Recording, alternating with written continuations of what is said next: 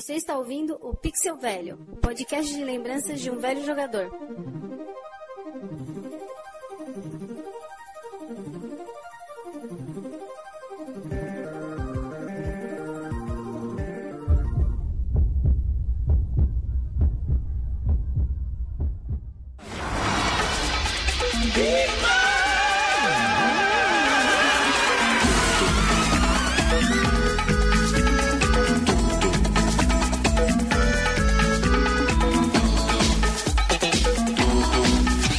Fala, gente, Jairo Meira com vocês novamente.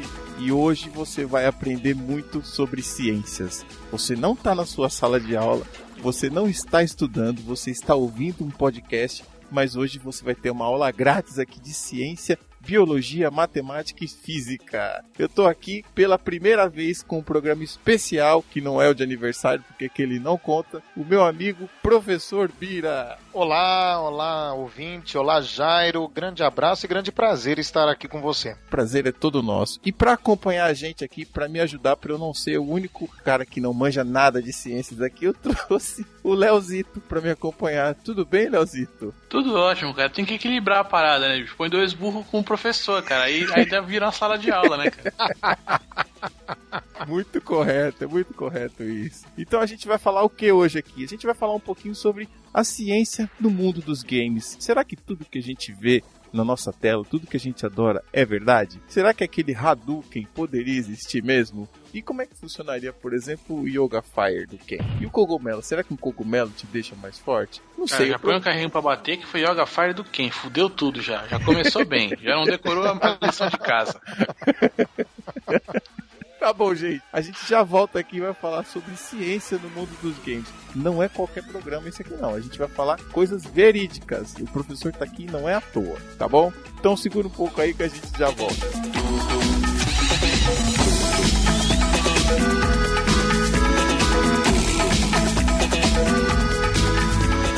Atenção pra chamada Aderbal. Presente. Aninha. Eu. Breno. Aqui. Carol. Presente. Douglas. Alô. Fernandinha. Tô aqui. Geraldo. Itamarzinho. Faltou. Juquinha. Eu tô aqui pra quê? Será que é pra aprender? Ou será que é pra aceitar, me acomodar e obedecer? Tô tentando passar de ano pro meu pai não me bater. A primeira coisa que eu queria fazer aqui é apresentar o professor Bira, porque o pessoal acha que a gente tá de brincadeira, mas não tá de brincadeira não. Ele é formado em Ciências Biológicas, Matemática e Física pelas universidades UFMS e USP. É isso, professor? Acertei? É isso, tá certo. Não sei onde é que você acha as informações, mas beleza. As informações estão por aí. Eu devo ter publicado isso em algum lugar, né? A gente sempre acha, professor. E como é que começou essa carreira? Por que o senhor decidiu ser professor assim de tudo ao mesmo tempo de uma vez só? Esse é um grande problema meu, sabe, cara? Eu sou curioso pelo universo. Eu sou fascinado pela ciência e eu não me contentei em partir para uma carreira que eu segui bem. Quando me formei em Ciências Biológicas, fui adiante, fui fazer mestrado, fui lecionar em universidade, fiz pesquisa, viajei muito, mas aquilo para mim, olha, para ser muito sincero, era apenas parte do que realmente eu queria. Eu tinha um conhecimento razoável em biologia, mas faltava alguma coisa, cara, porque o universo não é só biologia, não é só ser vivo, né? O universo tem o ambiente químico, o ambiente físico, tudo isso recheado por muita matemática, e foi quando eu tomei a decisão de, em vez de crescer verticalmente, como é o recomendado para quem pega e abraça a carreira acadêmica, eu decidi me horizontalizar um pouco, sabe? E fui atrás das outras ciências também, das outras formações. E vou dizer uma coisa, hoje com o trabalho que eu tenho em ensino médio e com essa formação múltipla, eu sou muito mais feliz do que era quando era biólogo de verdade. Isso é muito legal, uma coisa que eu admiro muito assim em você, Bira, é essa capacidade de absorver tanta informação. Para quem não sabe, o professor Bira tem um podcast hoje dedicado só pros vestibulandos. Mas eu ouço muito o programa, cara. Eu até comentei com você que aquele programa sobre o golpe militar de 64 tá excelente, cara.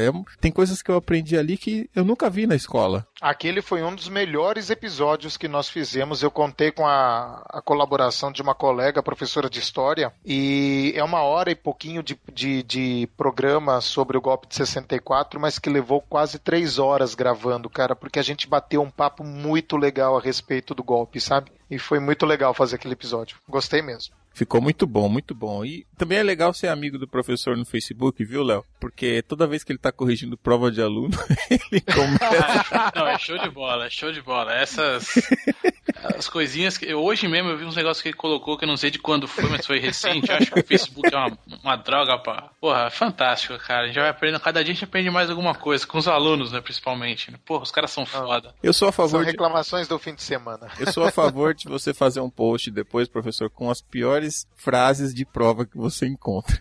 Não. As melhores pra gente. Cara, se você fuçar lá no meu site, se você clicar em tirinhas, você vai ter uma coleção de 50 tirinhas com pérolas de aluno, sabe? Uma pior que a outra. Chegou um momento que eu não me contentei mais em fazer posts no Twitter sobre pérolas. Eu tive que criar tirinhas a respeito das situações inusitadas de sala de aula ou de correção de prova. Tem umas bem cabeludas lá. Digitando aqui, ó, professor favoritos. Pronto. O favorito. Tem umas bizarras. Uma, inclusive, vai entrar em livro didático, acho que da editora Saraiva, editora atual, não lembro agora. Eles entraram em contato solicitando permissão para publicar uma das tirinhas. Maravilha, maravilha. E eu já tô de saco cheio. Agora me dá minha bola e deixa embora pro recreio. Tá falando demais. Assim eu vou ter que te deixar sem recreio. Mas é só verdade, professor. Eu sei, mas colabora. Senão eu perco meu emprego.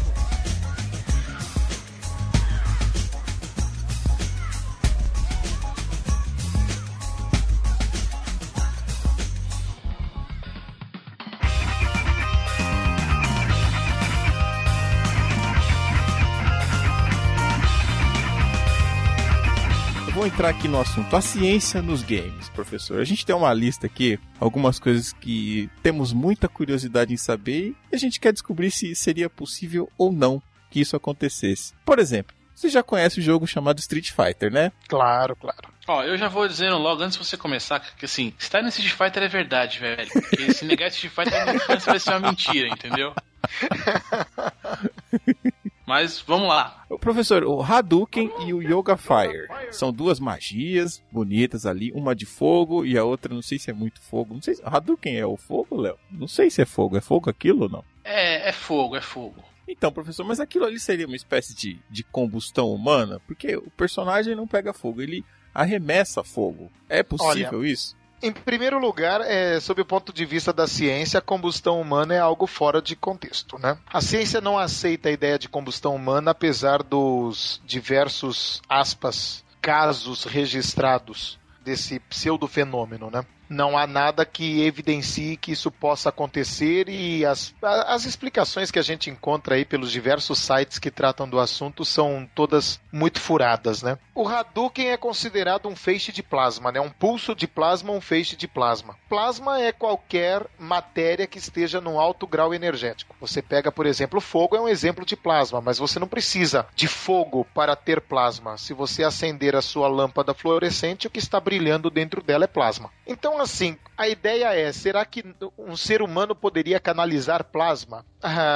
Olha, de maneira a sobreviver, eu acredito que não, a não ser que seja algo muito fortuito. Você tem um ser humano canalizando plasma quando ele recebe um raio atmosférico, né? Ele está canalizando plasma e o resultado não é legal. Entendi. Geralmente ele derrete, né? No campo de futebol acontece isso. Ele carboniza, né? Tá. É feio, é bem feio, viu? Se eu tivesse, por exemplo, possibilidade de conectar a minha mão numa tomada e na outra uma lâmpada, eu estaria canalizando plasma ou o plasma ficaria só na ponta da lâmpada mesmo e eu morreria torrado? Bom, em primeiro lugar, se você colocasse a sua mão numa tomada e fechasse o circuito, você correria sérios riscos de morrer eletrocutado. Mas tem um experimento muito legal e divertido que se usa para ilustrar algumas propriedades físicas, que é você utilizar um gerador eletrostático, não uma tomada. E aí sim, você colocando a mão no gerador eletrostático e segurando uma lâmpada fluorescente, inclusive podendo estar queimada, na outra mão, ela acende. Mas aí você não está canalizando plasma, você está canalizando eletricidade. Caraca. Em quantidade suficiente para excitar as partículas do gás no interior da lâmpada a ponto de torná-lo plasma. Quer dizer que aquela molazinha que tem bem no centro da lâmpada que acende, aquilo ali é um plasma? Não, mas ali Não, essa ali é incandescente, né? Exatamente, essa lâmpada que você está falando é incandescente. Essa não, essa daí emite luz por aumento de temperatura, né? O aumento exagerado de temperatura do filamento gera luz. No Entendi. caso, o plasma seria a lâmpada fluorescente, a lâmpada fria, né? Luz fria. Caraca, E essa dá sim para você acender com a mão, estando uma mão na lâmpada e a outra mão num gerador eletrostático, ou você segurando uma extremidade da lâmpada e colocando a outra extremidade da lâmpada no gerador eletrostático. Você tem que achar uma maneira de fechar o circuito, mas é possível você acendê-la com a mão. Mas aí você não está canalizando plasma. O plasma está restrito ao interior da lâmpada. aí eu não tô mandando o Hadouken. E assim, o impacto de, por exemplo, um plasma, o impacto poderia ser dolorido? Ou no máximo o que ele faria é dar um pequeno choque? Porque a Chun-Li, quando toma uma Hadouken na cara, ela cai no chão, né? Olha, Não, vai ela depender. cai pegando fogo igual um homem, né? É verdade. Mas, por exemplo, você já viu aquelas bolas de plasma que se vendem em lojas de curiosidades, de presentes? É uma bolinha de vidro que você liga na tomada, quando você coloca a mão nela, forma uns raios da parte interna até a sua mão. E estica o cabelo e tal. Eu vi no The Big Isso. Bang Theory, tem um episódio que tem uma Aquilo bola. ali é uma bola de plasma, legal. Então ali você está recebendo plasma na mão. Só que você não está tendo contato direto com ele e não causa grandes problemas, porque a potência é muito pequena. Por outro lado, o plasma poderia ser uma ejeção de massa solar que poderia causar sérios problemas, tipo a sua morte ou algo parecido. Quanto que pesa mais ou menos uma bola dessa? Ela seria de massa desprezível. Ah, levinha? Pensando só no plasma, né? Entendi. Não, porque se fosse o caso, era só tacar essa bola e o Hadouken tava feito, né? Mas aí a bola... sim. Aí você tem 500 gramas, 600 gramas. Ah, já Eu deixa... acho que já, é mais... já dá pra deixar roxo. Com certeza. Eu acho que é mais eficaz do que tentar canalizar o plasma até a vítima. Mais rápido. Agora, Na dúvida, mira na cabeça. Bem na agora, testa. agora o fogo é impossível, né? Fogo, só talvez um dragão. Não. Só calma, talvez calma. um dragão, né? Mas... O que foi, Léo? Não, porque assim, o fogo tem aquele lance. Se for pros caras cuspir o fogo longe é mais complicado. Mas se a gente for parar no farol, tem aquela galera lá que a gente fala que gosta de fogo ali e tal, né? Aí já fica um pouco mais... Aí já dá um jogo ali, né? Mas como é que ele faz? Ele cospe gasolina ou ele peida pela boca pra fazer aquele fogo? É um pouco de cada Olha, coisa. Eu acho que é um pouco de cada coisa, cara. Caraca, é curioso também aquilo ali, viu, meu? Não, mas Mas acho que ele coloca uma quantidade de querosene na boca, né? E depois dá meio que uma cuspida ali, uma... Se ele respirar errado, vai tomar um gole quente. É isso. Sim, Tem tudo senhor, na bem cara. quentinho, bem gostosinho. Sobrancelha não sobra uma.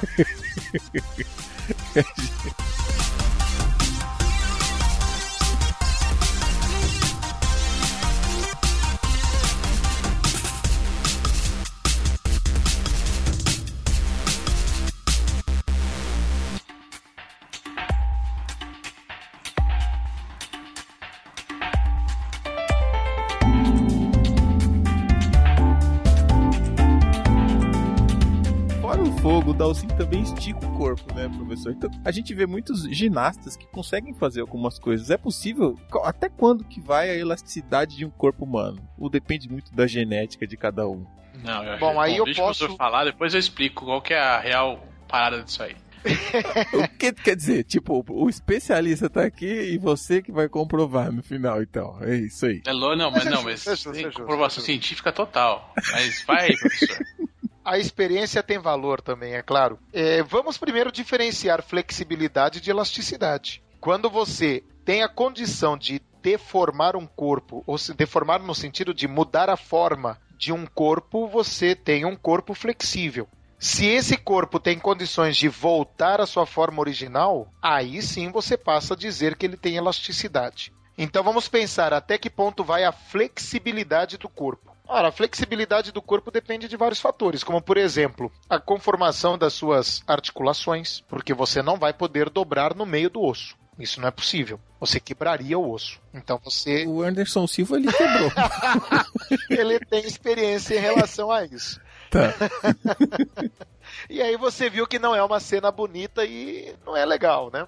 Mas, por exemplo, né, o que vai definir a mobilidade de uma articulação? Primeiro, se você está sempre forçando a articulação para que ela tenha flexibilidade suficiente, que é o que os desportistas em geral fazem, em especial os ginastas, você consegue manter essa flexibilidade, digamos assim, a longo prazo. Claro que não é gratuitamente, né? Existe um preço por trás disso. Esses ginastas de alto desempenho que nós vemos aí nas competições, por volta dos 20 e poucos anos de idade, 30 anos de idade, já estão com as articulações completamente desgastadas, completamente acabadas.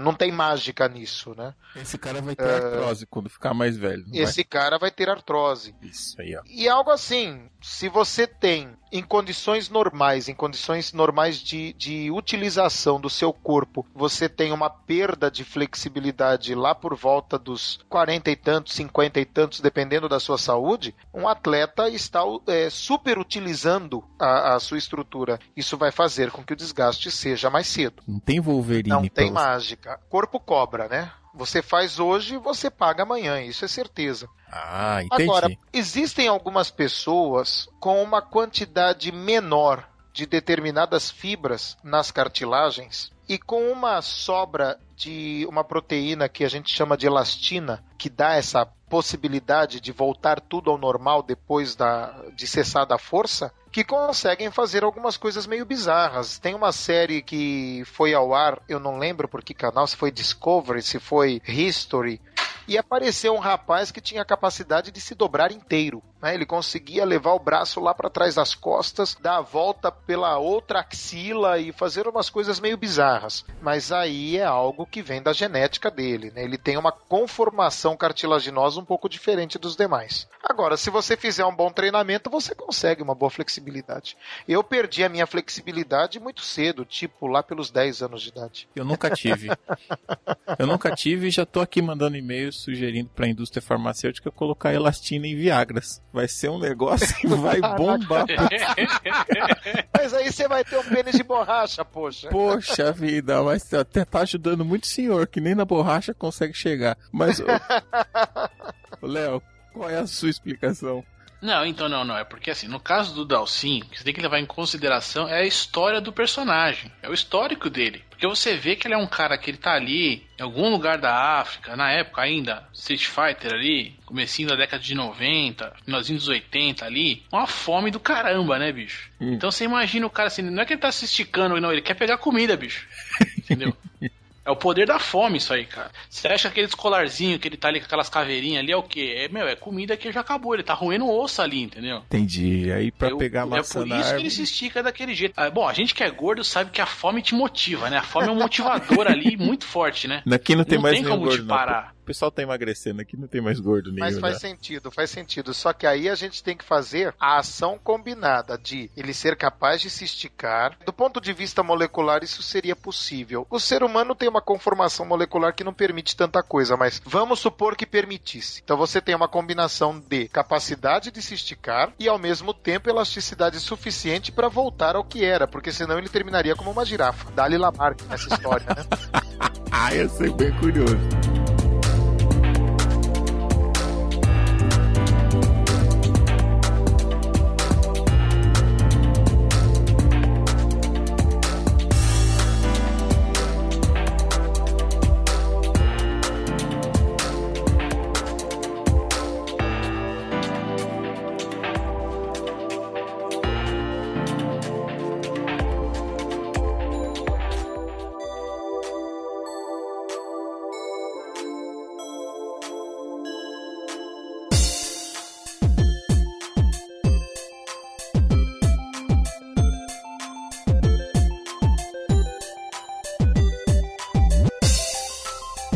E aí, voltando aqui a falar do choque, professor, a gente tem o choquinho do Blanca, né? Que é o brasileiro, personagem brasileiro famosíssimo, né? Primeiro brasileiro monstro. Nunca vi. Brasileiro monstro. Quer dizer, nunca vi, dependendo do lugar que você vai, você tem encontras alguns aqui. Tá aqui a linha esmeralda do trem aqui que você pode achar os Blanca. É que nem todos são verdes, né? Exatamente. Mas agora, a gente comentou que o ser humano pode transferir corrente elétrica, né? Mas agora e aquela história de você segurar na mão de uma pessoa enquanto você estiver tomando um choque e você não tomar choque nenhum? Aquilo acontece mesmo? Olha, cara, o choque acontece pela passagem da corrente pelo corpo. Portanto, se você... Eu acho que estaria mais para a turma do Chaves do que para essa hipótese de o do meio não levar choque. Sabe aquela cena do Chaves que fica aquela fila, todo mundo tomando choque? Todo mundo tomando choque, sei. Aí todo mundo fica ali daquele jeito. Entendi. Tá mais para aquela situação, né? Tem uma outra brincadeirinha que se faz com eletricidade em aulas de física, que é você fazer uma longa fila de alunos, todos de mãos dadas, o primeiro segurando numa parte de um capacitor e o outro encostando a mão no outro terminal do capacitor e a fila toda levando choque. É uma cena bonita de se ver. É uma escolinha tropa de elite essa aí, né? Já é no primeiro dia de aula que começa. Essa aula aí eu quero faltar, professor. Você me avisa aí na próxima encarnação que eu não quero estar nessa, não. Mas olha que interessante. Tem uma informação que é legal. O ser humano, na verdade, qualquer vertebrado e muitos invertebrados e praticamente qualquer animal tem o seu funcionamento baseado em eletricidade. Aquilo que biologicamente é chamado impulso nervoso nada mais é do que uma corrente elétrica gerada por nós mesmos. Então, sim, nós somos elétricos e nós somos capazes de gerar a eletricidade que nós utilizamos. Acontece às vezes de você encostar em alguma coisa da sua casa e tomar um choque na porta do carro também. Às vezes acontece, você põe a mão e toma um choque. Aquilo é a nossa eletricidade estática? Então, aquela não é a nossa eletricidade, mas é um acúmulo de carga que nós adquirimos, ou por atrito com a roupa, ou pelo tipo de calçado e superfície que você está pisando. Aí, isso caracteriza a eletricidade estática. E sim, você pode, por causa desse acúmulo, tomar um choque quando encosta em uma maçaneta, em um veículo ou até numa outra pessoa. É muito comum em shopping. Shopping costuma ter um sistema de ar-condicionado que resseca o ambiente todo. Não sei se vocês já notaram isso. Em alguns shoppings, quando você entra, sua garganta já resseca em alguns minutos. Que quando passa nas lojas de perfume tem aquele cheiro que eu já quase desmaio. É verdade. E esse ambiente seco é propício para o acúmulo de eletricidade estática. Então é muito comum você estar passeando por um shopping e aí você encontra alguém e vai cumprimentar, pegar na mão da pessoa e aí o choque acontece. Mas aí não é eletricidade gerada por você. Aí é uma eletricidade que se acumulou no seu corpo por causa do atrito da sua roupa, do sapato e tudo mais. E dependendo do shopping que você vai, você pode achar muito Blanca por lá mesmo. Rapaz, ultimamente cada vez mais.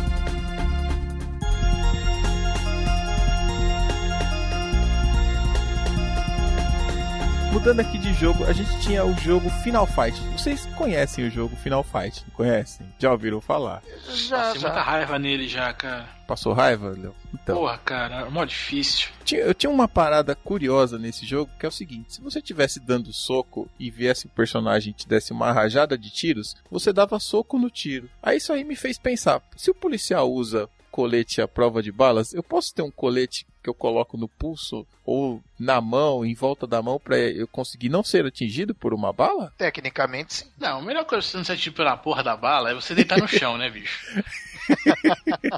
É não ficar na merda da mira do cara, né? É uma boa estratégia.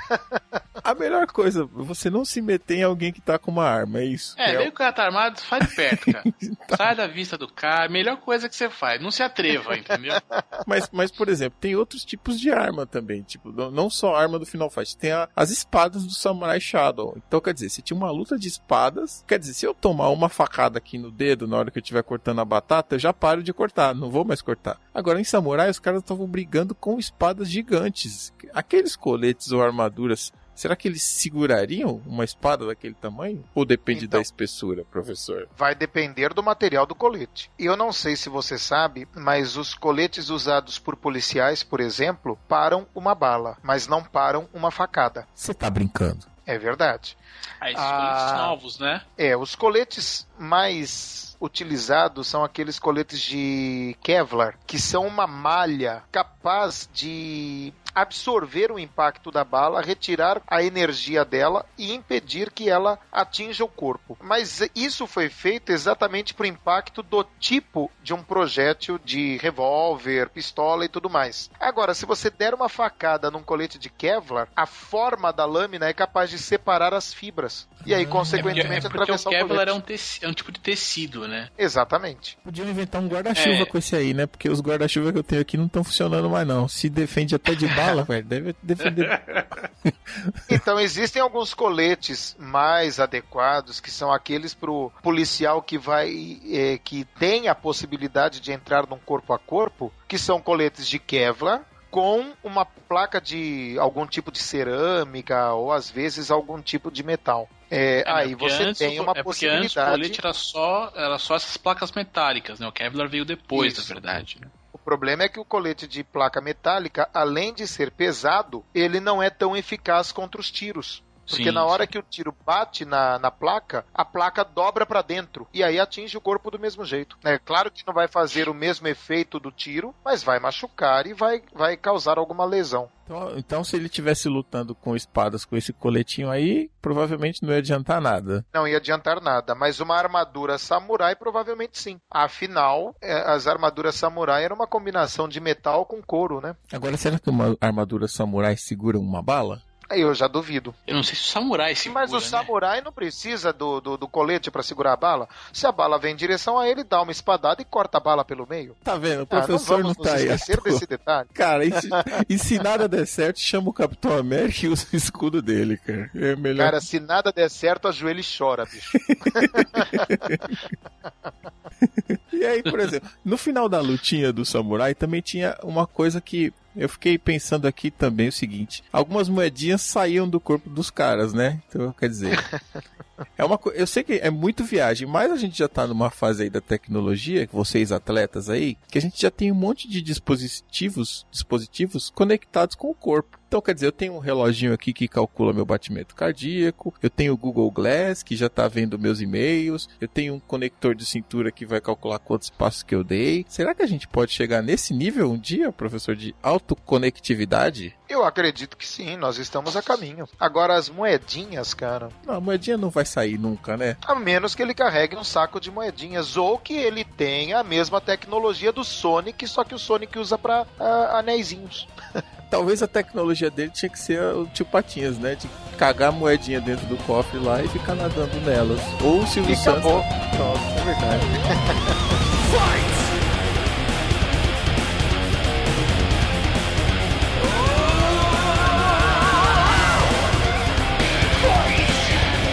Agora, essa aqui é uma ótima, hein? Essa aqui vai depender de elasticidade, agilidade e tudo mais, ó. A gente tem a fase do Mortal Kombat 1, que era a ponte. A ponte, sim, pelo menos no Super Nintendo, a ponte, quando você caía, às vezes você percebia que ela era espaçada. Então ela tinha, como é que chama? As lanças, uma espaçada da outra. Você sempre caía na lança, lógico. Agora, se eu tiver, por exemplo, numa queda de uma lança com um pouco de elasticidade ou flexibilidade, será que eu consigo alterar minha trajetória para desviar do perigo iminente que eu tô vendo ali? Olha, em primeiro lugar, pela elasticidade ou flexibilidade, não. Para você conseguir alterar a sua trajetória numa queda, você teria que ser capaz de criar uma espécie de resistência ao ar, né? Ao deslocamento do ar, que é o que acontece, por exemplo, com o esquilo voador. O esquilo voador, na verdade, não voa coisa nenhuma. O que ele faz é pular, e nesse pulo ele se abre todo, ele tem umas dobras de pele que se esticam e ele consegue planar, e aí ele consegue mudar a trajetória fazendo alterações na forma da, digamos assim, da asa delta que ele tem, né? Mas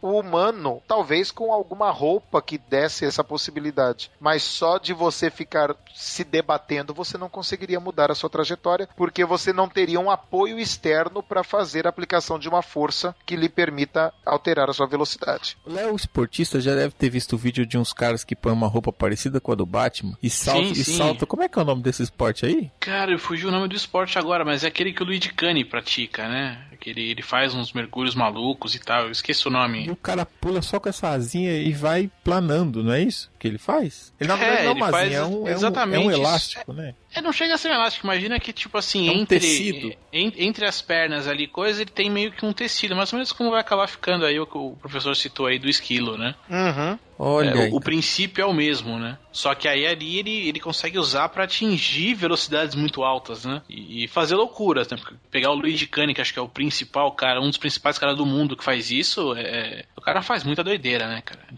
Eu sempre lembro um salto que ele fez pra passar embaixo do braço do Cristo Redentor, que foi ele e um outro cara, e ele passa e tal, e o cara que passa com ele passa um pouco depois, assim, ele vem mais abaixo e ele chega a encostar na pedra, cara. Caraca. É louco. É uma loucura. Então a dica é a seguinte: se você for se inscrever num torneio chamado Mortal Kombat, vai lutar com essa roupa aí. Vai lutar com essa roupa, que vai te ajudar a planar e desviar dos espetos.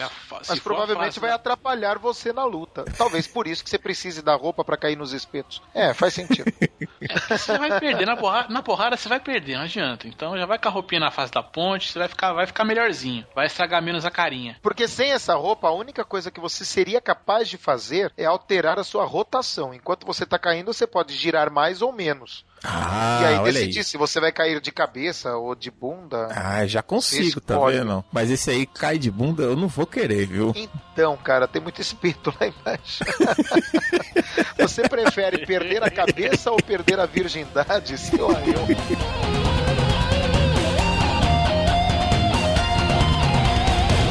Flawless victory.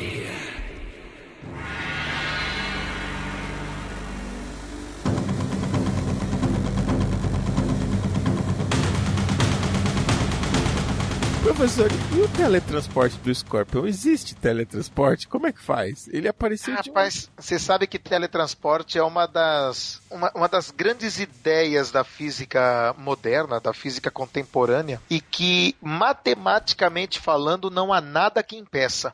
Inclusive, há experimentos muito interessantes na área de física quântica que permite fazer o teletransporte de partículas. Mas aí nós estamos falando de partículas subatômicas. Você pode fazer a ideia de que se funciona para uma partícula, pode funcionar para algo maior. O que é uma partícula subatômica? Bom, tudo que é matéria é composta por átomos, certo? Só que os átomos também são compostos por algumas partículas. Na verdade, aquela ideia de átomo indivisível, átomo ser a menor partícula da matéria, isso daí não existe, isso é muito antigo e já não é mais aceito. O átomo pode ser dividido em partículas bem menores. O elétron, por exemplo, é uma partícula subatômica. Um próton é uma partícula subatômica, só que o próton também pode ser dividido em partículas menores, que são os chamados quarks. E em alguns experimentos bem interessantes, foi possível executar o teletransporte de uma partícula subatômica, mas aí existe uma ressalva. Não é que a partícula desapareceu do ponto A e apareceu no ponto B. Foi possível copiar as informações quânticas da partícula que estava no ponto A, reproduzir essas informações quânticas no ponto B e aí destruir a partícula do ponto A. Ou seja, não foi exatamente a partícula que saiu de A e foi a B. Você criou uma cópia perfeita da partícula em B e aí destruiu a partícula em A. Então, atualmente é essa a ideia, aspas, prática de teletransporte. Porém, matematicamente, o teletransporte é possível, nada impede. Eu que não tenho a menor ideia, acho que é impossível, mas você vê que até dá, viu, Léo? Naquela corridinha que você estiver fazendo aí, ó, aumentar 2 km na frente. Quem sabe, hein?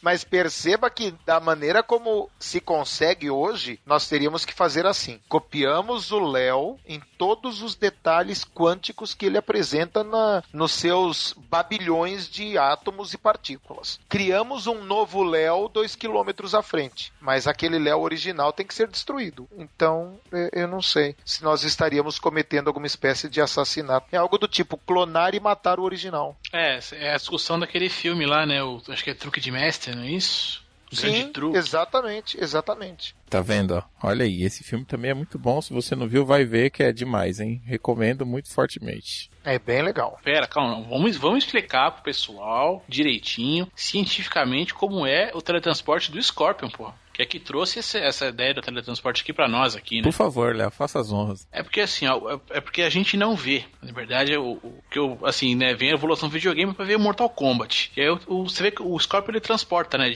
Ele sai do lado, se você tá no lado esquerdo da tela, ele transporta pro direito, não é isso? É verdade. É isso aí. Sempre de um lado pro outro ali. Acontece que por trás do Mortal Kombat tá rodando o Pac-Man. E o Scorpion é truta do Pac-Man, entendeu? É por isso que ele consegue fazer isso.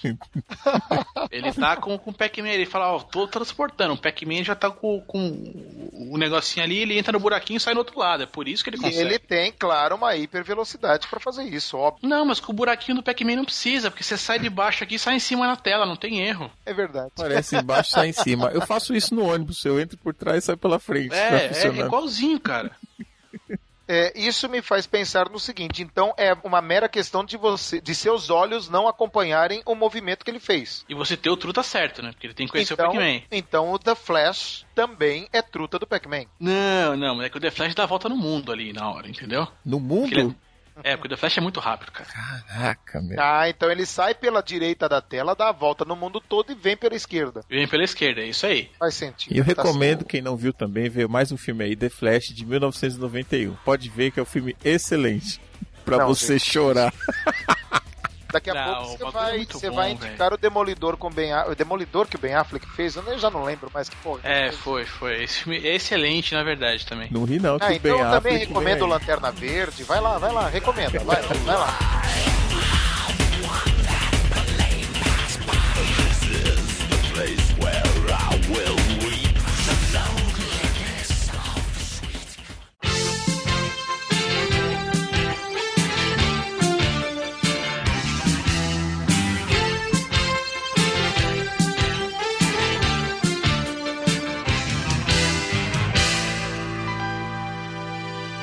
Só estudei escola experimental.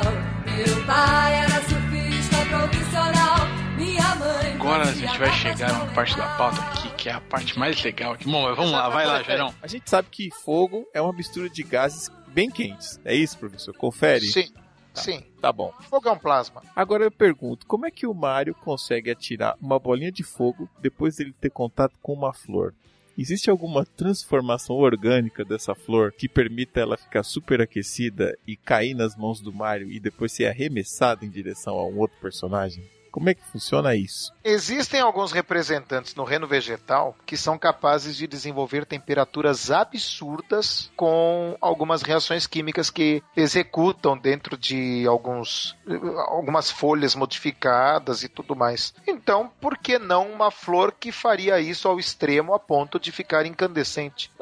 Eu acho que faz sentido. Caraca, é possível mesmo, então? Ele pode... Existe uma flor, uma planta, que apresenta uma folha modificada formando uma espécie de vaso, e dentro desse vaso tem um conjunto de flores muito pequenininhas, muito miudinhas. Ela atrai insetos, esses insetos caem nesse vaso, e ela tem uns pelos que fecham a saída, não permitindo que os insetos escapem. Aí ela aumenta absurdamente a temperatura dentro dela, dentro desse vaso. E os insetos, com esse aumento de temperatura, ficam malucos. Eles começam a se deslocar, a caminhar muito rápido ali dentro. E nesse caminhar muito rápido, eles acabam se sujando em pólen e carregando esse pólen para outros pontos ali da inflorescência. E aí depois depois que ela acha que está adequado, ela libera os insetos, deixa os bichos irem embora. Então isso existe no reino vegetal. E aí esses insetos levam o pólen para outras folhas e... para outros lugares. Que legal, pessoal.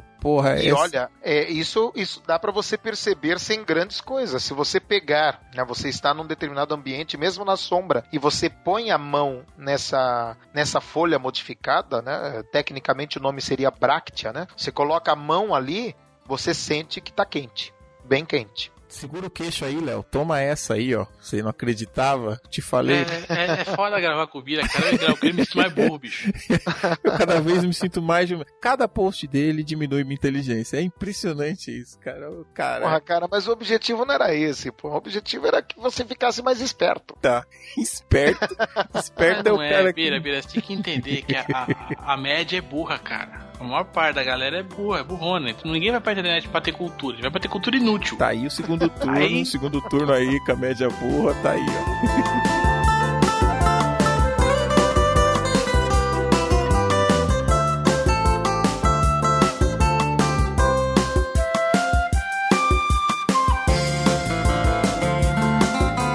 Mas olha só aqui, ó uma oportunidade pra gente aprender, ó. A gente sabe que, por exemplo, os dinossauros botavam ovos. Agora a gente sabe que as galinhas botam ovo também. Será que o Yoshi poderia botar um ovo depois de comer uma tartaruga? Como é que é formado o ovo dentro da galinha, assim? É baseado na alimentação que ela tem? Bom, vamos por partes. Então, eu vou começar com uma informação que, para muitos ouvintes, vai ser algo, assim, inusitado. Vamos lá, vamos chocar a sociedade. Vou até pôr uma trilha especial agora aqui, ó. Chocou, a sociedade, se prepare, lá vem. Já que você tá falando de galinha, vamos chocar, né? Então vamos lá. As galinhas, e na verdade as aves em geral, evolutivamente falando, nada mais são do que uma variedade de dinossauros. Se não temos dinossauros hoje, nós temos parentes muito próximos deles, que são as aves. Então, a galinha, tecnicamente, é um dinossauro sobrevivente aí, né? A galinha e as demais aves. Consequentemente, o mecanismo pelo qual uma galinha produz um ovo, bota um ovo, e como os dinossauros faziam isso no passado, é exatamente o mesmo, né? Nós estamos falando do mesmo processo fisiológico. Afinal, não mudou praticamente nada entre o dinossauro de 60, 70 milhões de anos atrás e a galinha que nós temos hoje aí, sendo a galinha um representante do grupo. Vou te falar, professor, quer dizer que se a galinha tivesse dente, ela tava mordendo canela de muito fazendeiro por aí, então? Cara, olha, apenas por um pequeno desvio evolutivo que as galinhas não possuem dentes. Olha aí. Não, mas dependendo da criança chata que tá importunando ela, cara, elas dão umas mordidas, bicho. Umas bicadinhas. Elas dão umas bicadas. A criança que dá sorte que não machuca muito. Aquela mordida sem dente. Mas aí o ovo que ela forma é baseado na alimentação, daquilo que ela come também. Então, o ovo é o seguinte, o ovo... vamos nos ater aqui no caso das galinhas, que seria algo mais próximo do ouvinte, né? O ovo da galinha tem uma casca feita de cálcio, né? O componente básico do ovo da galinha é cálcio. Ela precisa obter esse cálcio a partir da alimentação dela. Afinal, ela não pode retirar o cálcio que compõe os ossos e tudo mais. Então, sim, a formação do ovo depende da alimentação da galinha. Inclusive, se a galinha tiver distúrbios nutritivos, se ela não se alimentar adequadamente, se faltar nutrientes, isso vai influenciar na formação da casca do ovo, podendo fazer, por exemplo, a galinha botar um ovo com uma casca muito fina, extremamente frágil, ser inviável de se chocar, por exemplo. E por que tem o ovo branco e o ovo vermelho? Também isso é baseado na nutrição. O ovo vermelho é comum em galinhas que são criadas com alimentação mais natural, mais selvagem, né? mais de fazenda. E o ovo branco é consequência de uma alimentação selecionada à base de ração. Tá vendo? Caraca. Por isso que o povo fala que o ovo vermelho é o ovo caipira, né? E dizem que o ovo vermelho é melhor também para se alimentar. Rapaz, aí eu não sei. Dizem que ele é mais forte, que é mais nutritivo, mas aí o ovo branco é nutritivo também, mas acredita-se que o caipira tenha mais substância, né, do que o ovo branco. Ah, mas aí também, bicho, não é o ovo, entendeu? É o que você faz com ele. Vai lá fazer um ovo frito, ovo mexido, não. Você faz um omelete ali com 2, 3, 4 tipos de queijo ali, um presunto, né? Aí, Excelente. aí que dá a sustância que você precisa, Isso, entendeu? a proteína tá excelente, é Você verdade. já tempera ali, ó, com uma salsinha, né? Porra, bicho, Olha aí. Vou fazer. ó a água na boca aparecendo, ó. Vou fazer um omelete aqui, ó, com o ovo do Serginho Malandro e do Faustão.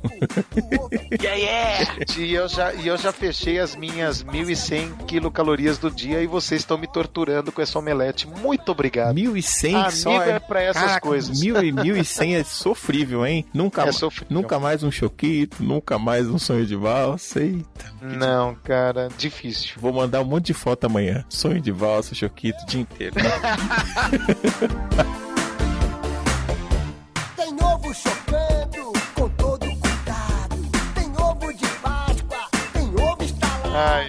E quanto ao Yoshi comer a tartaruga tem uma quantidade de cálcio considerável no corpo, né? Tem. Sem dúvida. Afinal, o casco da tartaruga, que é uma peça do esqueleto, é formada na sua parte mais interna por ossos, cujo componente principal é o cálcio, né? Quando eu era pequeno, eu imaginava que a tartaruga realmente se desvinculava do casco. Eu pensava muito isso. Até uma viagem que eu fiz pra Pindamonhangaba e vi uma tartaruga ser atropelada. Aí eu entendi o que é a vida, amigo. É, cara.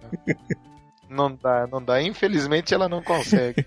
Não, pera, calma, não, eu vou voltar de novo aqui, porque a gente começou a falar do Mario atear fogo nas coisas e tal, né, o Yoshi que come as paradas e tal. Vamos explicar aqui pro ouvinte por que essas coisas acontecem, vamos explicar de verdade o que acontece. Se o Mario fosse se ele estivesse entre nós aqui hoje, a gente estaria visitando ele numa clínica de reabilitação. Com certeza. Né? Lembrando que, né, todos os jogos dele a gente joga pela perspectiva do próprio Mario. Né? A gente não vê, a gente sempre joga com o Mario, ou o Luigi, ele que é outro, né, irmão do cara e tal. Tô vendo de longe onde você vai chegar. Vai. Então, eles usam muito. A começar que a primeira coisa que ele pega é o cogumelo. Né? Eu não sei se existe alguma pesquisa. Alucinógeno. Se Exatamente. você fizer uma busca, aproveita aí, faz uma busca por amanita. Exatamente. E tem um detalhe, eu não sei se existe alguma ligação também, porque o Mario é um anão, né? Porque ele é o único cara que ele pega como é cresce, né? Ele fica mais. Não sei se tem alguma pesquisa aí que utiliza ali o cogumelo como base pra alguma coisa, mas enfim, né? Então vamos lembrar aí a dica a gente já deu, é Viagra com elasticina. A dica tá aí.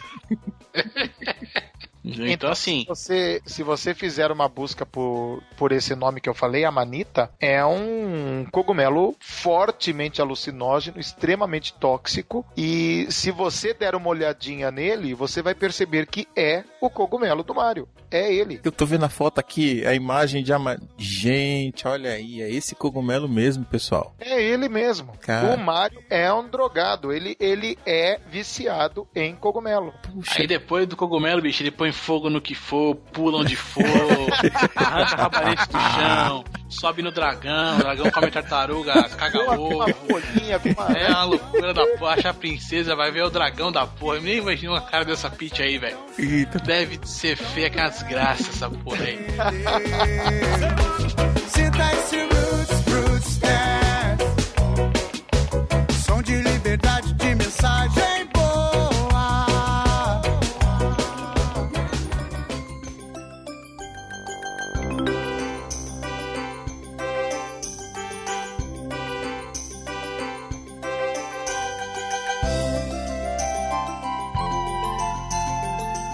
Agora eu vou perguntar pra você, Léo, então. Você conhece o Kirby? Conheço o Kirby, cara. Eu não tive o prazer de jogar nenhum jogo do Kirby, graças a Deus, mas conheço o Kirby. Kirby é aquele personagem redondinho, cor-de-rosa, com 2 orelhinhas. Gente boa, gente boa. Gente boa o Kirby, não é? Então, ele tinha uma propriedade que era curiosa. Ele ficava inchado. Aí eu fui procurar na natureza que tipo de personagem... Ou de...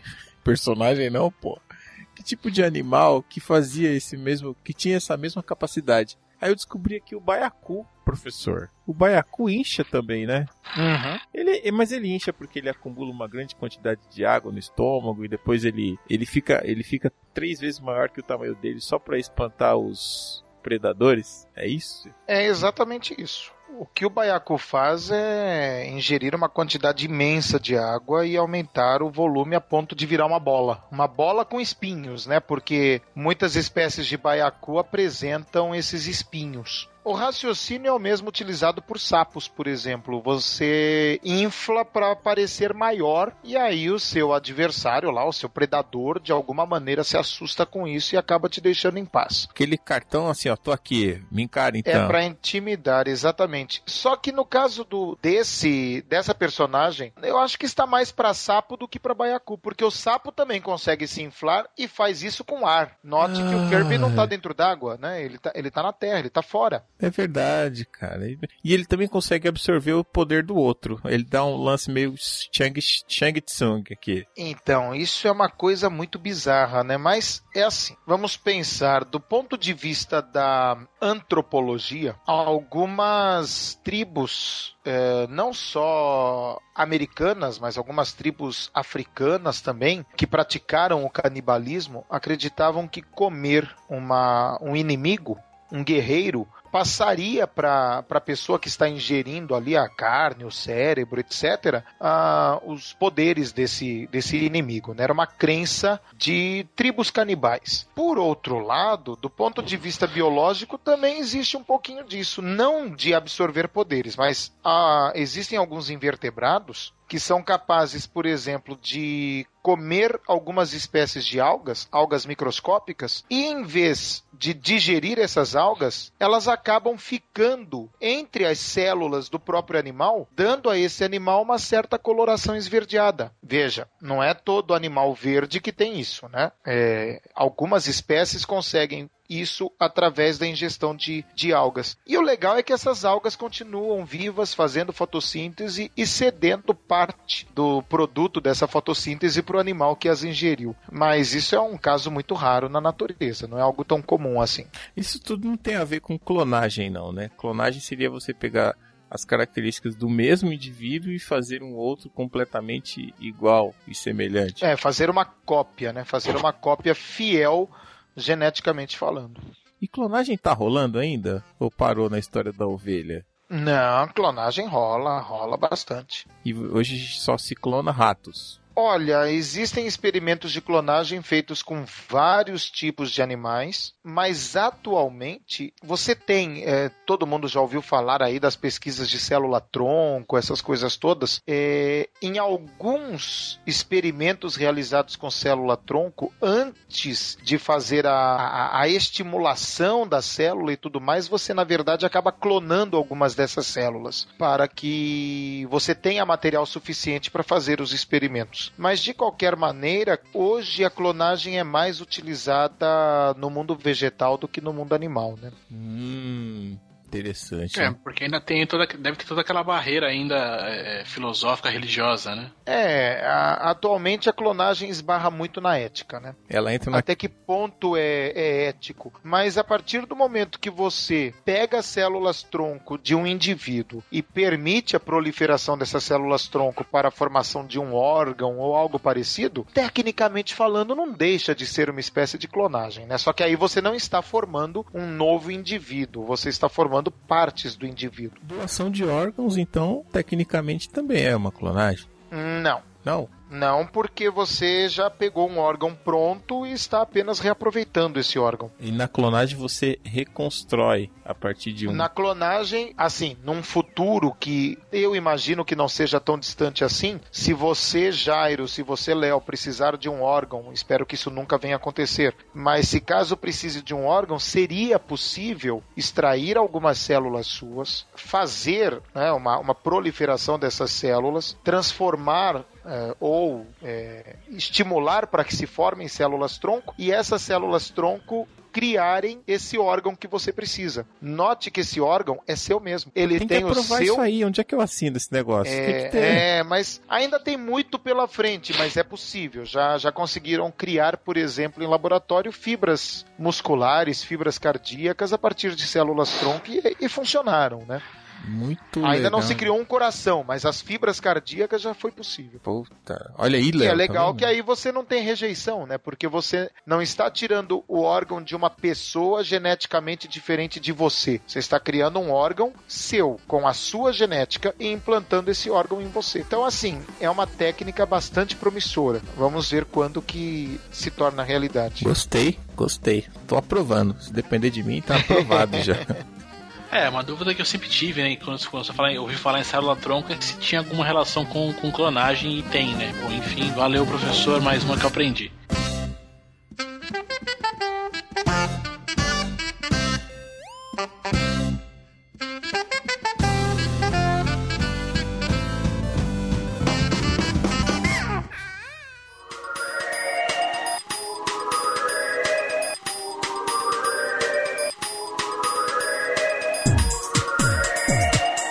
Agora, professor, pílulas de nanicolina do Chapolin. Opa! Miniaturização do homem. A gente falou de elasticidade, mas seria possível, por exemplo, fazer que nem a Samus do Metroid e se tornar uma bolinha pequenininha? Olha, tecnicamente, aí partindo para a área da matemática, né? Sim, seria. Vocês já ouviram falar que a matéria é feita mais de espaços vazios do que de matéria propriamente dita? Já. Meu sorvete é assim. Todos que eu compro aqui, cara.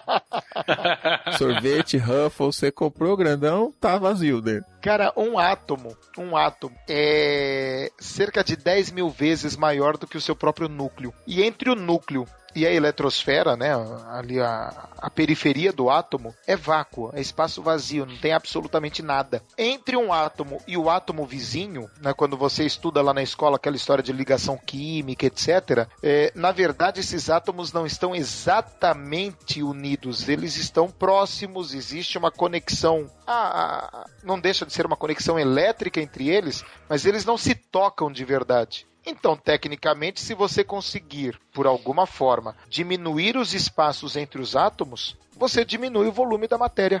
Então, sim, é possível. Por que não? Nossa, 10% poderia chegar a diminuir? Ou... Olha, poderia ser muito mais do que 10%. Só temos um problema associado à miniaturização. Você vai diminuir o volume mantendo a massa. O que é que vai ter como efeito colateral? Um aumento absurdo da densidade. E como você diminuiu o volume, você diminuiu também a área de contato do corpo com a superfície, o chão, sei lá eu. Então você tem algo com uma densidade absurda, aplicando toda a pressão, né, toda a força de contato num ponto minúsculo. Então você aumentaria muito a pressão do corpo sobre a superfície. Eu poderia ter um grão de areia de 100 quilos. Exatamente. Eita, mano. É o mesmo princípio que explica a existência dos buracos negros, né? Olha. Você tem um buraco negro, é uma puta estrela gigante, maior do que o Sol, que de repente, por causa da ocasião de sua morte, ela colapsa, né? Ou seja, isso que eu acabei de falar de diminuir os espaços entre as partículas acontece com ela, já que ela não tem mais energia suficiente para se manter, e aí aquela matéria toda que estava distribuída em algo com milhares de quilômetros de raio, acaba se comprimindo em um corpo com poucos quilômetros de raio. Então você tem uma densidade absurda num espaço muito pequeno, que acaba gerando um campo gravitacional fenomenal, que é esse fenômeno de buraco negro. E o que se a gente passar perto do buraco negro, a gente desaparece para sempre? É isso que acontece? Depende do quão perto você passa, né? Todo buraco negro tem um limite chamado horizonte de eventos do buraco negro, que é assim, se você chegar perto até esse limite, você tem a atração por ele, você pode orbitar o buraco negro, como a Terra faz ao redor do Sol, por exemplo, ou a Lua ao redor da Terra. Agora, se você ultrapassar esse limite, é aquele do sem volta, né? Aí não tem condições, aí você não conseguiria mais escapar, e sim você seria absorvido pelo buraco negro. Minha matéria toda iria se dissolver. Não se dissolver, mas colapsar. Colapsar é explodir. É o contrário de explodir, é implodir. Toma aí, Leozinho. Aí vai. Seria como se você tomasse a nanicolina. Sabia que a gente ia chegar nela. Ou melhor, bicho, seja amigo do Pac-Man, mano, que ele vai te trazer de volta pelo mesmo lugar do Scorpion. Pelo amor de Deus, de novo Pac-Man. Não tem como errar. E Pac-Man é um herói fantástico, né? Ele tá sempre aí, né, meu? Puta merda.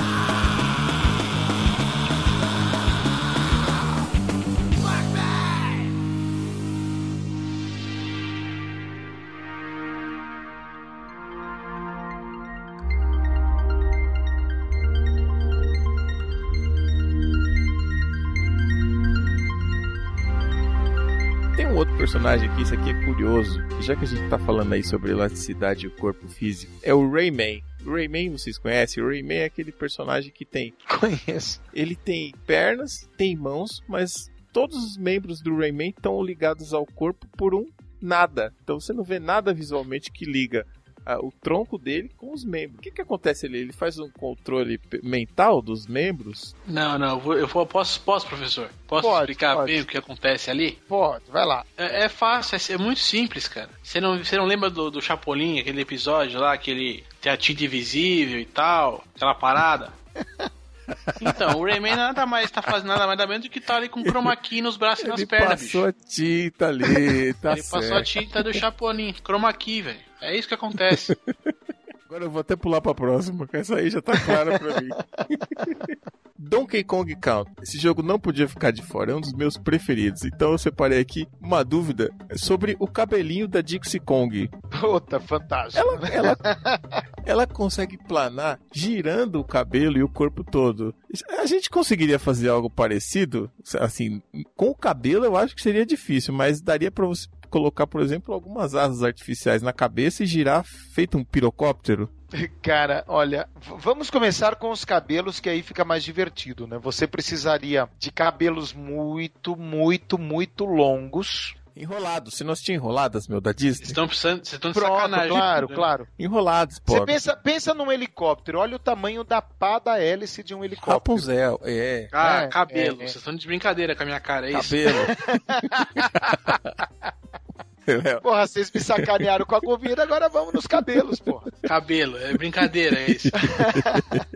E aí, cara, ela teria que mover a cabeça muito rapidamente para fazer esses cabelos girar a ponto de criar um empuxo adequado para dar sustentação ao corpo dela. O legal é que se ela girasse a cabeça dessa maneira, tipo Calypso, vamos supor que seja possível, cara, isso esmagaria o cérebro dela. O cérebro tenderia a fugir pela tangente através da caixa craniana. Isso esmagaria o cérebro dela, com certeza. A melhor explicação que eu já ouvi de cérebro esmiolando, saindo pela tangente da caixa craniana. Ai, meu Deus, excelente. Eu acho que ela fazia isso com o cabelo porque não era muito fácil e nem prático carregar uma asa delta ou uma roupa daquela que você pode usar no Mortal Kombat, né? De asinhas. Deve ser. Mas, cara, olha, se ela usasse asa delta ou uma hélice na cabeça, pense, o corpo todo seria sustentado apenas pelo pescoço. Haja pescoço, então seria algo assim, ó. Ela seria uma Chiquinha do Chaves com um pescoço do Blanca. Ai, que situação, hein, meu? Onde é que algo mais ou menos assim. Eu tô imaginando já ela voando e dando choque no ar.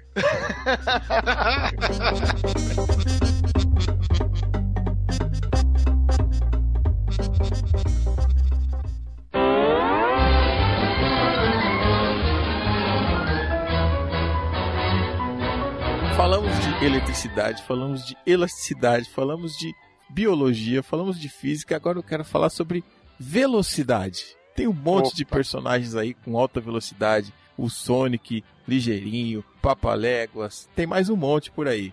Agora, a gente sempre vê que são animais que atingem toda essa velocidade. Por que os animais são mais rápidos que o ser humano? É a tal da necessidade de caça? E se o ser humano quisesse ser tão rápido quanto o animal, será que ele conseguiria? Olha... Pera. Não, eu acho que é o contrário. A gente sabe da necessidade de caça e tal. Mas, bicho, dá uma geladeira pra um tigre pra você ver se você vai caçar de novo. Não vai, cara. É mais ou menos essa lógica que a gente pode usar, cara. Porque, em primeiro lugar, para atingir altas velocidades, você precisa de uma musculatura ultra robusta. Ao mesmo tempo que tem essa musculatura, você precisa de agilidade, uma boa flexibilidade do corpo e um puta equilíbrio. O corpo do homem definitivamente não se encaixa nessas especificações, né? Nós temos um corpo muito pouco aerodinâmico, com a perda da cauda, né, durante o processo evolutivo que levou ao surgimento da espécie humana, grande parte do equilíbrio se perdeu também. Mas ao mesmo tempo houve o desenvolvimento do cérebro, o aumento da inteligência e o homem aprendeu a construir ferramentas e a criar estratégias de caça. Isso foi fazendo com que ele perdesse a necessidade da alta velocidade. velocidade. Existem animais que têm essa alta velocidade. O mamífero mais rápido que se conhece é o guepardo, de 115 km por hora. Agora, ele consegue atingir essa velocidade por um tempo muito curto, e o gasto energético que ele tem para fazer isso é gigantesco. Ele consegue fazer isso, mas assim, é rápido. Se ele não for extremamente objetivo e conseguir capturar a presa nesse sprint que ele faz, ele vai ter perdido uma quantidade de energia absurda e não tem como repor essa energia porque ficou sem a comida que ele almejava. Então, os animais que atingem essas grandes velocidades têm um corpo todo adequado para isso, mas ao mesmo tempo é um custo energético muito elevado, né? Tanto é que são pouquíssimas espécies que de fato usam de velocidade para conseguir capturar uma presa, né? E o ser humano, se quisesse atingir uma velocidade dessa, ia ser mais ou menos, ia ser a mesma conta, né? Ele teria que comer muita energia, ter muita energia no corpo para atingir uma grande velocidade. Mas eu vejo isso aí como... Cara, é só você notar o seguinte, as presas do guepardo são, assim, do porte de uma zebra. É verdade. Então, quer dizer, ele caça animais grandes porque, de fato, ele precisa grandes quantidades de alimento. Mas, assim, o ser humano realmente não vai se encaixar nunca. Eu tô pensando aqui, eu nunca vi ninguém fazer uma maratona depois de uma feijoada. Não adianta, cara. De qualquer maneira, a maratona não é uma prova de velocidade, né? Qual é o homem mais rápido do mundo hoje? É o Bolt ainda, é o Bolt, não é? É o Bolt. Ainda é o Bolt. Aí, Léo, é o Bolt. É o Bolt. São 100 metros em 9,58. Então ele faz 9,58 segundos para percorrer 100 metros. Então vamos fazer assim, ó. 100 metros dividido por 9,58. Nós temos a velocidade dele em metros por segundo, multiplicado por 3,6. Ele tem uma velocidade de 37,6 km por hora. Ainda é pouco, né? Exatamente. Estamos falando do homem mais rápido do mundo, né? 37,6 km por hora. E quanto tempo ele consegue isso? Ele não conseguiria correr uma maratona nessa velocidade. Passa nem na lombada eletrônica aqui, que é de 40 por hora, ele não vai passar. Exatamente. Note que o Bolt é só um pouco mais veloz do que uma avezinha chamada Geococcyx californianus. Conhece? É o Papaléguas. Papaléguas, olha aí, Léo. Exatamente. O Papaléguas, que é uma ave estadunidense, né, em especial da Califórnia, ele atinge 30 km por hora. E exatamente do jeito do desenho, né? Ele coloca o corpo todo para frente, a cauda lá para trás e sai correndo como se estivesse voando acima do solo, né? Que da hora, velho. Olha aí, mais um aprendizado. Eu quero ter essa aula direto aqui. Vamos começar a gravar direto segunda a sexta aqui, porque eu tô precisando...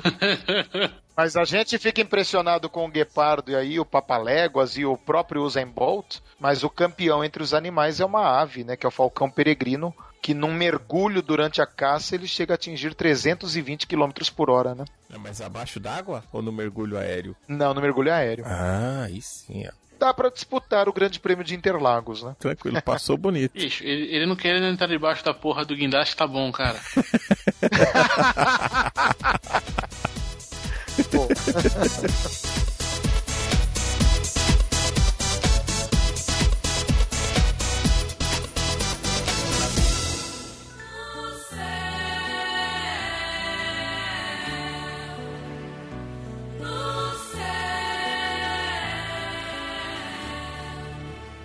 Pintou uma lua lá, pintou uma lua lá, entre as nuvens negras pintou uma lua lá, do céu.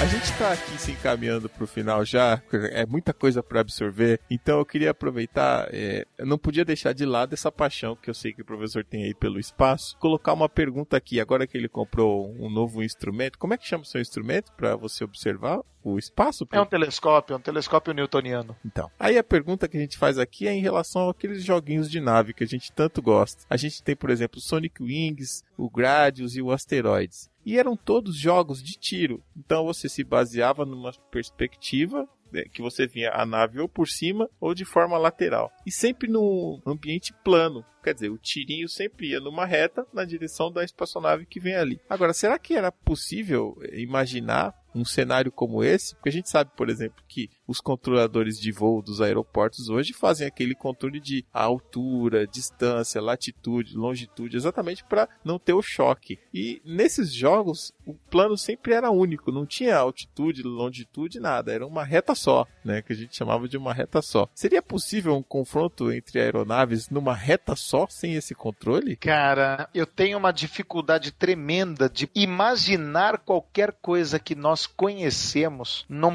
num espaço bidimensional, cara. Você tem tudo à sua frente ou ao seu lado, né? Você não tem nada acima ou abaixo de você. Então, sei lá, você teria que ter radares, tipo aqueles sensores de estacionamento, para você poder ter uma noção do espaço que você está percorrendo. Eu não consigo imaginar um mundo bidimensional, cara. Você sabe que se o universo fosse bidimensional, não existiria vida, né? Isso seria completamente impossível. Isso me parece profundo.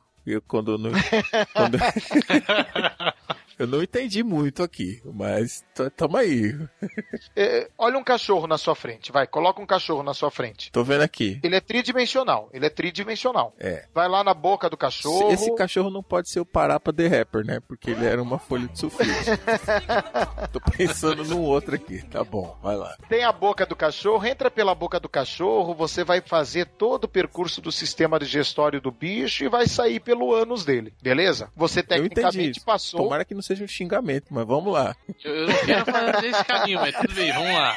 Vamos lá, esse convite você legal. Passou hein? por dentro do cachorro, certo? Passei. Você passou por dentro do cachorro. Agora transforme o cachorro em bidimensional. Não existe o dentro do cachorro se ele for bidimensional. Porque ele vai ter a parte de cima, onde estariam as costas, a cabeça, a parte de cima da cabeça, né, o crânio, as orelhas. Ele teria a parte de baixo, onde está a barriga, onde estão as pernas, a parte de baixo da cabeça. E a boca seria assim, um espaço entre o de cima e o de baixo. Não teria a parede de cá e a parede de lá. Não existe o dentro do cachorro.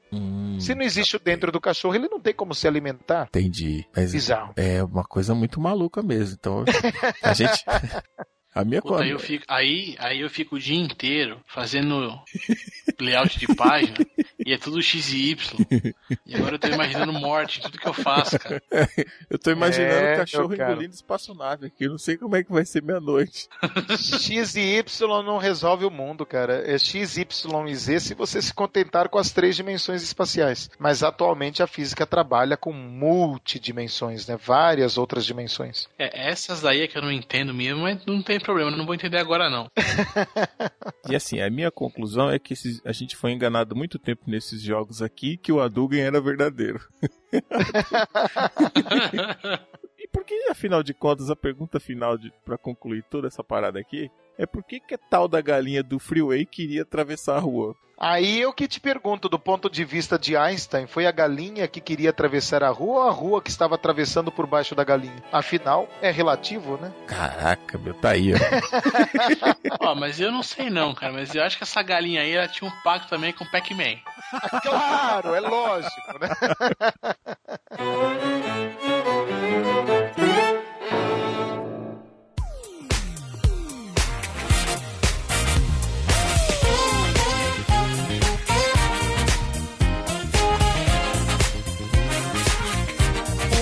E aí, amigos, a gente vai encerrando por aqui depois dessa aula maravilhosa que tivemos aqui de ciências. Quem diria, hein? Ciências aqui no Pixel Velho, essa nem eu esperava. Mas eu tô aqui, então quero pedir pro Leozito, conta pra gente, Leozito, quem quiser te achar, falar com você, descobrir mais sobre a sua vida. Conte-me a sua vida, Leozito. Onde é que você está? Mais fácil aí pra falar comigo, aquele Twitterzinho de sempre ali, Leozito21 no Twitter. Dessa vez vai o pessoal mesmo que é mais fácil. E pra quem quiser ver as bobagens que eu falo sobre esporte ali, é só acessar o site mentesbrilhantes.net.br. É lá que eu recebo os amigos pra falar de esporte. É isso aí. E agradecendo também aqui ao meu amigo professor Bira. Professor, o espaço é seu. Onde é que o pessoal pode te encontrar e aprender mais sobre tudo que o senhor fala, ciências? A vida, o universo e tudo mais. Ciências, biologia, Opa, física. Dali 42. Bom, acredito que o melhor lugar seria o meu site, professorbira.com. Lá você tem acesso às minhas redes sociais, ao que eu publico, ao meu podcast. Em especial, se você ouvinte está aí na fase de Enem, de vestibular, ou simplesmente se tem curiosidade por ciência e por tudo que acontece à sua volta, eu acho que vale a pena dar uma ouvidinha lá no podcast. Mas, de resto, estou no Twitter, estou no Facebook, qualquer coisa é só digitar Professor Bira que eu vou aparecer de alguma maneira. Um ótimo podcast. Recomendo também o canal do YouTube. Léo, você já fez algum vídeo explicando o que é o MDC? Não, né? Não, cara. Não, então, pois é, você pode achar lá também no canal do Professor Bira. E aqui no Pixel Velho, você já sabe, pessoal. Comente aqui, gostou do programa? Achou legal esse tema? Mande um e-mail pra gente, comente. Tem o nosso Facebook, que é o Pixel Velho, o Twitter, que é o @pixelvelho. Nosso e-mail é o pixelvelho@pixelvelho.com.br. E uma grande novidade aí, ó, pra vocês. Vocês nem sabiam dessa aqui, vocês que estão aqui gravando comigo. Mas agora o Pixel Velho já tem um Instagram. Opa! E aqui no Instagram você vai ter um monte de fotos de bastidores, fotos desta gravação, inclusive, fotos de outros programas, tudo lá pra você. É o Pixel Velho também no Instagram pra você. Amigos, obrigado aí mais uma vez pela participação aqui, obrigado pela audiência aí de todos os ouvintes. A gente percebe que a cada semana o Pixel Velho tá aumentando aí o número de downloads, então a gente só tem aí a agradecer. Até a próxima e um abraço. Boa noite, bom dia. Pixel Velho.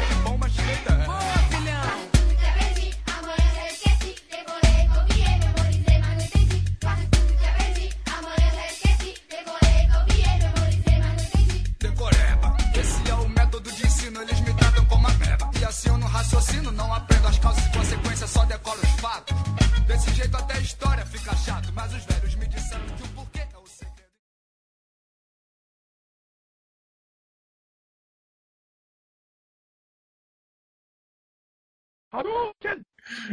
Mas agora, você deixa agora de fazer a pergunta aqui do Kirby? Você conhece? Bora. Peraí, Jairo, peraí. Vamos fazer uma pausa que eu preciso muito ir ao banheiro. Vai lá, professor. Já volto. Vamos aqui que a gente vai comentar então quais são os componentes que podem sair na urina do professor que só consome 1.100 calorias. Ixi, 1.100 calorias, Tô cara. indo lá. Quem tá certo é o pica-pau, que só põe o sal na bunda e o resto é conversa, né? Daqui a pouco vocês vão dizer que Batman vs Superman vai ser fantástico. Não, não vai. O Ben Affleck tá lá, meu, com a teta pra frente. Não vai ser, não. Aí complica, mas vê aí, se puder te ajudar com alguma coisa, você fala, cara. Eu tô com edição agora com algumas coisas, eu tô com tempo livre. Então, realmente, por enquanto, não tá virando. Então. Entendeu, filho? Léo, se tiver com tempo livre, meia mussarela, meia calabresa pra cá agora. Facinho, tá chegando já. Seus.